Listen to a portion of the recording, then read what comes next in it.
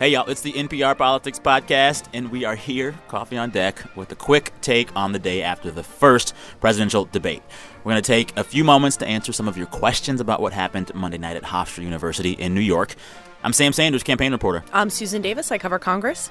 And I'm Domenico Montanaro, political editor. And in the words of the Backstreet Boys, oh my God, we're back again. I thought you were going to say we're bringing sexy back.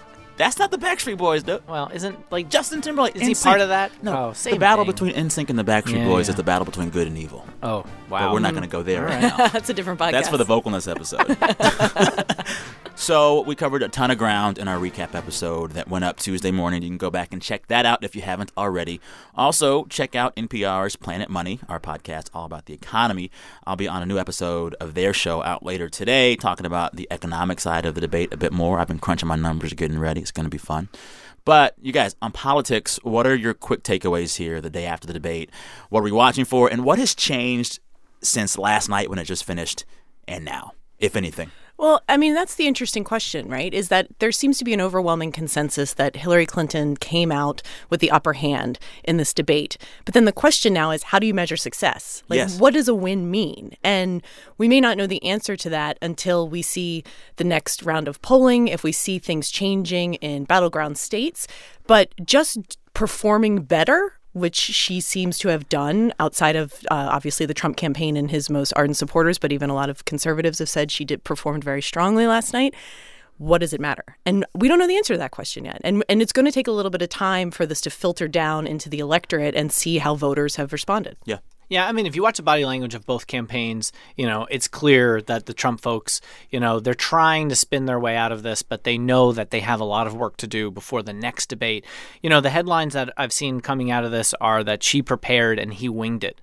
And I think that that's pretty accurate. And if you believe the reporting going into it, we know that she was living in briefing books and doing mock debates. Trump didn't apparently do mock debates and didn't really prep for it in the way he needed to. He didn't start off that badly, and I wonder how much of the audience tapered off after the first half hour or not. But, in that first half hour, when he was hitting Clinton on trade, it seemed like he had a message that he could push, but then he just got off the tracks, especially in the back end, talking about the Iraq war vote, his temperament. And if you look at our fact check this morning, I mean, whether or not that matters or not, but, overwhelmingly, the things that were untruths were from Donald Trump. Yeah. Also, quick plug for our fact check. We had a live fact check going last night with all hands on deck across the NPR newsroom. I loved it. It made me see the debate in a new way, and you guys should check it out. It's still great. up there. Yeah. It really was good, and I just appreciate all the work that everybody did on it and really dove in on it. And this is a totally new election. I mean, that's not the kind of thing that you've seen in past elections where you've had people feeling like they needed to fact check almost instantaneously what was happening. Yeah. One of the funniest tweets I saw this morning was from a conservative commentator I follow on Twitter who tweeted this morning, "I think Hillary Clinton was the undisputed winner of the debate, which probably means Trump will be up by 4 by Friday." Yeah. Well, it's so funny. So this morning, I'm looking through hashtags. Number one trending hashtag at one point this morning was hashtag Trump won. And if you go through the Trump won tweets, half of them are sarcastically ribbing Donald Trump with gifs of Hillary laughing. The other are statements about Trump winning and how he won. And Trump himself shared a tweet this morning with the hashtag Trump won. So people are already seeing what they want to see out of this. That said, let's get to questions. We have some from our listeners. As always, feel free to write us at nprpolitics@npr.org. We get way too many questions to answer them all on the show, but really thank you for sending them. If you do, it really helps us to know what you're curious about and how we can make this show better for you. First up, Nick from San Francisco. He writes, "Hi, NPR Politics. As much as I'm intrigued by the presidential debates, I don't know if I learned anything new about either candidate from watching. Granted, this year's election is very different from most, but what do you think of the candidate's performance in a debate is actually indicative of that candidate's ability to be our president?" Nick. Thanks, Nick. Well, one of the things I was kind of watching for going in was I felt like this debate could be the kind of debate like an Al Gore, George W. Bush debate in 2000, where he's following up on a Democratic president. He's seen as the bookish wonk with all the facts and briefing books. And George W. Bush was seen as the guy who emoted, said what he felt. And there were questions as to whether or not George W. Bush had the intellect, the rigor to be president. Nobody was talking about that after the first debate because all anybody talked about were Al Gore's size. And it just felt like George W. Bush cleared a threshold because he seemed more comfortable. Ronald Reagan did a similar thing in 1980 against Jimmy Carter, where people came away and said, "Oh, he's the actor? Can he clear a threshold to be presidential?" And yes, he did. Last night, I don't think that that's something a lot of people are going to look at Donald Trump and say, you know what, he cleared a presidential threshold. He's got two more tries, but he didn't do it last night. I also think so much about the debate. We have to remember that most voters in this country have made up their mind. About at least 40% on either side is pretty much baked in and isn't going anywhere. So if you're a hardcore Clinton or a hardcore Trump supporter, you're set. You're set. Last night didn't do anything. But there are still a significant number of undecided swings, maybe third party. We say low information. I don't like that term. It's a little, It sounds condescending, but I think it's people that don't follow politics as intensely as the people in this room do, who are still trying to get a sense of these guys. And yes, it's about policy, but so much of the way voters feel about candidates is gut feel. Visceral. And impressions. And for a lot of people and voters, these debates are your first and your only opportunities to see the two side by side and how they respond to questions and each other, and what they project on television does give you at least an impression of how you think they will be as president. I also think that the inside game won last night. A lot of people deride politics as usual and people who do politics, but the Clinton campaign showed why they're good at politics and why they know how to do these things. I mean, for example, the Alicia Machado moment where Hillary Clinton deflected a charge from Donald Trump to say that he had called the former Miss Universe from Venezuela, Alicia Machado, Miss Piggy and Miss Housekeeping because she was Latina. And Trump seemed genuinely surprised by that. He said, "Where did you get that? You're just throwing that out there." And it was a total trap because the Clinton campaign already had an ad cut and were waiting for a moment to use that. That's when the inside game works and the outside game just doesn't. And then just to follow up, this morning, he spoke more about this woman's weight. She was a Miss Universe contestant and ultimately a winner who they had a tremendously difficult time with as Miss Universe. Did not know that story. Well, I didn't know it either. What she was the winner, and she gained a massive amount of weight, and it was a real problem. We had a real problem. Not only that, her attitude, and we had a real problem with her. So. Next question was emailed to us anonymously. It says, quote, "Hi, NPR Politics Podcast. Love the show. Been listening every week since the RNC." That's good. Thank you. Thank you. Cool. Says, "I am from small town Farmville, Virginia, where my alma mater, Longwood University, is hosting the only vice presidential debate. My question is, how important has the VP debate been historically on impacting the election? Thanks." All right. Thank you, Farmville person. That's a great question. I would say when I think back to recent VP debates, I found the one between Sarah Palin and Joe Biden to be particularly informative. Yeah. I mean, I don't think that any president wins or loses a national election based on who their vice president is. At the same time, the vice presidential debate really has one purpose, is you have to be the person that can give voters confidence that should you be called upon to become president in a worst case scenario, that you are capable of serving. Yeah. And, it also depends on who that vice president is. As you mentioned in 2008 with Sarah Palin, there was a lot of pressure on her as someone who at the time was relatively unknown to this entire country. And she was being put on a national stage and people didn't know who she was, and performed very strongly. And in that regard, I think did help John McCain. Ultimately, obviously, he lost. But she did provide his campaign with a new energy and a new stamina that he did not have. And at least some excitement around his campaign. What's interesting about Mike Pence and Tim Kaine, the respective vice presidential nominees, is they are so different from the candidates. They're pretty calm, cool, and collected. Yes, and they're both people that sort of pride themselves on being nice guys. Yeah. I would also say that certainly Mike Pence is more prepared on a sort of policy level than Donald Trump, than the nominee is. I think he's more familiar with just a lot of the nitty-gritty details. And they both have been, I think, incredibly good surrogates for their candidates. They're on message. Yes, and if the cliched rule of vice presidential nominees is the only rule is do no harm, then they have both been excellent picks for their candidates. Well, Tim Kaine, might be a nice guy, but he's also a nice guy with like a backyard barbecue spork. He can stick you with it a little bit. I'm just saying. Snaps on that. Just to, historically VP debates don't make the difference. We remember when I said that I really hate the run up to picking the VP because all anybody wants to do is talk about the VP and nobody votes on the VP. Nobody's talking about Mike Pence or Tim Kaine now as like, they're going to really make or break my vote. Like, that's not what happens. Now, the VP debates do tend to be pretty entertaining. I mean, there have been moments. Remember, Joe Biden and Paul Ryan, all anyone talked about was Joe Biden smiling and Paul Ryan's water drinking, right? Because they had the split screen. What's up with the water? Why do we get so mad when these politicians drink water? I'm not mad about it. Stay hydrated, y'all. Stay hydrated. ABH, always be hydrating. Yes. One of my mantras.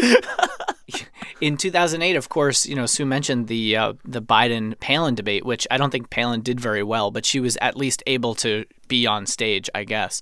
In 2004, you had the moment where you had John Edwards bring up the fact that Dick Cheney's daughter was a lesbian in a very odd, awkward way. And yeah, remember, John Edwards was the VP for John Kerry. I do also, one of the moments of vice presidential debates that always sticks out in my mind is that same Dick Cheney, John Edwards debate in 2004, where Cheney just, I think, destroyed Edwards from my recollection. But he had a very effective line in it in which he said, unlike my opponent, I don't aspire to any higher office. I only want this job. And it undercut Edwards as sort of this career, preening, aspirational politician that made him look like, it just was so effective. So they can be very good attack dogs if done well. People forget how good Cheney was at that kind of thing. Cheney was a great debater. Cheney was a great debater. And it also pulled the rug out from the age criticism. Was one of the ways for Dick Cheney to do that. And I will just say to our Longwood fan, got to show that Lancer pride. So next question comes from Elizabeth, who writes, "Hello, I love the show. My husband has never been very into politics, but he is listening to the podcast as religiously as I am. It's just so informative and fun." Oh, thank you, Elizabeth. Appreciate Elizabeth. that. She goes on, "My question is about the question near the end of the debate where Mr. Holt asked Mr. Trump about Secretary Clinton's presidential look. Do you think bringing gender into it is actually appropriate? What purpose does that question actually serve? Thank you so much for your awesome work. Keep singing, vocalness." Elizabeth, Harper Woods, Michigan. When it comes to Donald Trump, when it comes to Hillary Clinton, Hillary Clinton is the first woman to stand on that stage as as the first woman major party ticket nominee.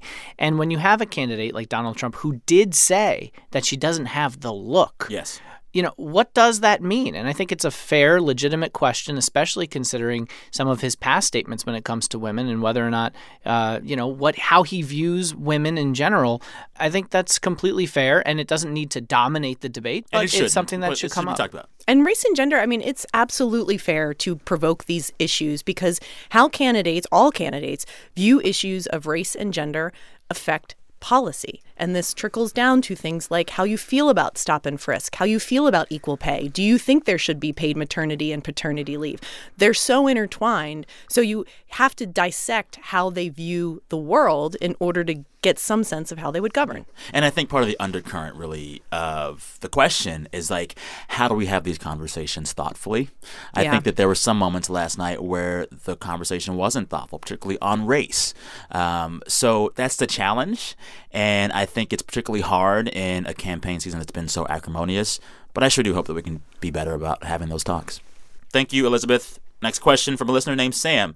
What up, Sam? Hey. He says, "Dear NPR Politics, I've always had this question about presidential debates. Why in God's name don't the debate moderators have a mute button for the candidates' microphones? The candidates always go over their time limit, which seems unfair, and the moderator is powerless to stop them." Sam. Thanks, Sam. I literally say the same thing every debate. Sam, we have a mind meld going on. Well, that's now. because you submitted this question. Hey. And as the host of the podcast, we all know you want that mute button, too. I sure do. I don't think you get to mute the future president. I will trade you. It's disrespectful. I think it's disrespectful. I think you can interrupt, you can say your time is up, but hitting a button, that seems a little unpresidential. What I want to be me. able to do is, like, Apollo style, have the dude with the cane come out and be like, your time is expired. Look, I Come will on out." see your mute button and I will raise love you live studio audiences. Like that is like the thing I just like there just should not be live studio Agreed. audiences for these. Agreed. So Agreed. the mute button bothers me a lot less than, and the fact that Lester Holt last night had to keep reminding people like, you all agreed to be here on the agreement you'd be silent, and they weren't. And I think it's hard to be silent in a room like that, and Also, they just shouldn't be there. Just the one thing on this mute button, though, this isn't around the horn. Like, it's not a game show. You can't just buzz a presidential candidate and say like it's done. I even don't like the ding on the Fox News debates. I feel like it sounds like old Family Feud. I don't like it. Maya from Colorado. Is it Rado? I always mess this up. Colorado? It's Rado, right? Colorado? It's Rado, y'all. No, it's not. I No, it's refuse. Rado. No, it's not. Listeners, chime in, I let us will know. not. But I'm going to go ahead and go with Rado right now. I am Colorado till I die. Maya from Colorado wrote to us and says, "Hey there, NPR Politics crew. Why do moderators ask the candidates if they will support the outcome of the nomination or election process? What does this question illuminate? It seems like there is a deeper implication to the question, but I can't quite put my finger on what they are getting at." She says, "Love the podcast. Thank you all so much." Maya, that's a very good question. Well, for one, when pushed, they both said that they will abide by the outcome of the election. I thought that was news last night. I mean, Donald Trump affirmatively saying he will support Hillary Clinton if she wins. And very graciously saying it. I mean, that was a big deal. Right. Donald Trump has on multiple occasions raised questions or concerns about if he doesn't win, whether the election would be rigged, whether votes are being stolen or not fairly represented, and has said things that would suggest that he could contest the outcome of the election if it's close. So the reason why that question was asked was obviously in reference to those past statements. The reason why it matters in a much broader sense is the peaceful transition of power is what makes... It makes us us. It makes us us. It is the thing that makes us us. And that how you transition that, both from administration to the next administration and losing candidate to winning candidate, is sort of a hallmark of American presidential politics. And most of our losing presidential candidates, certainly in modern history, have been incredibly gracious in defeat, and comes from the view beyond Republican and Democratic politics that the voters have spoken, and that for the good of the country, you all have to come together, that we've divided over the election, we come back together after the election. And this has obviously been an incredibly divisive, angry, themed, fueled election.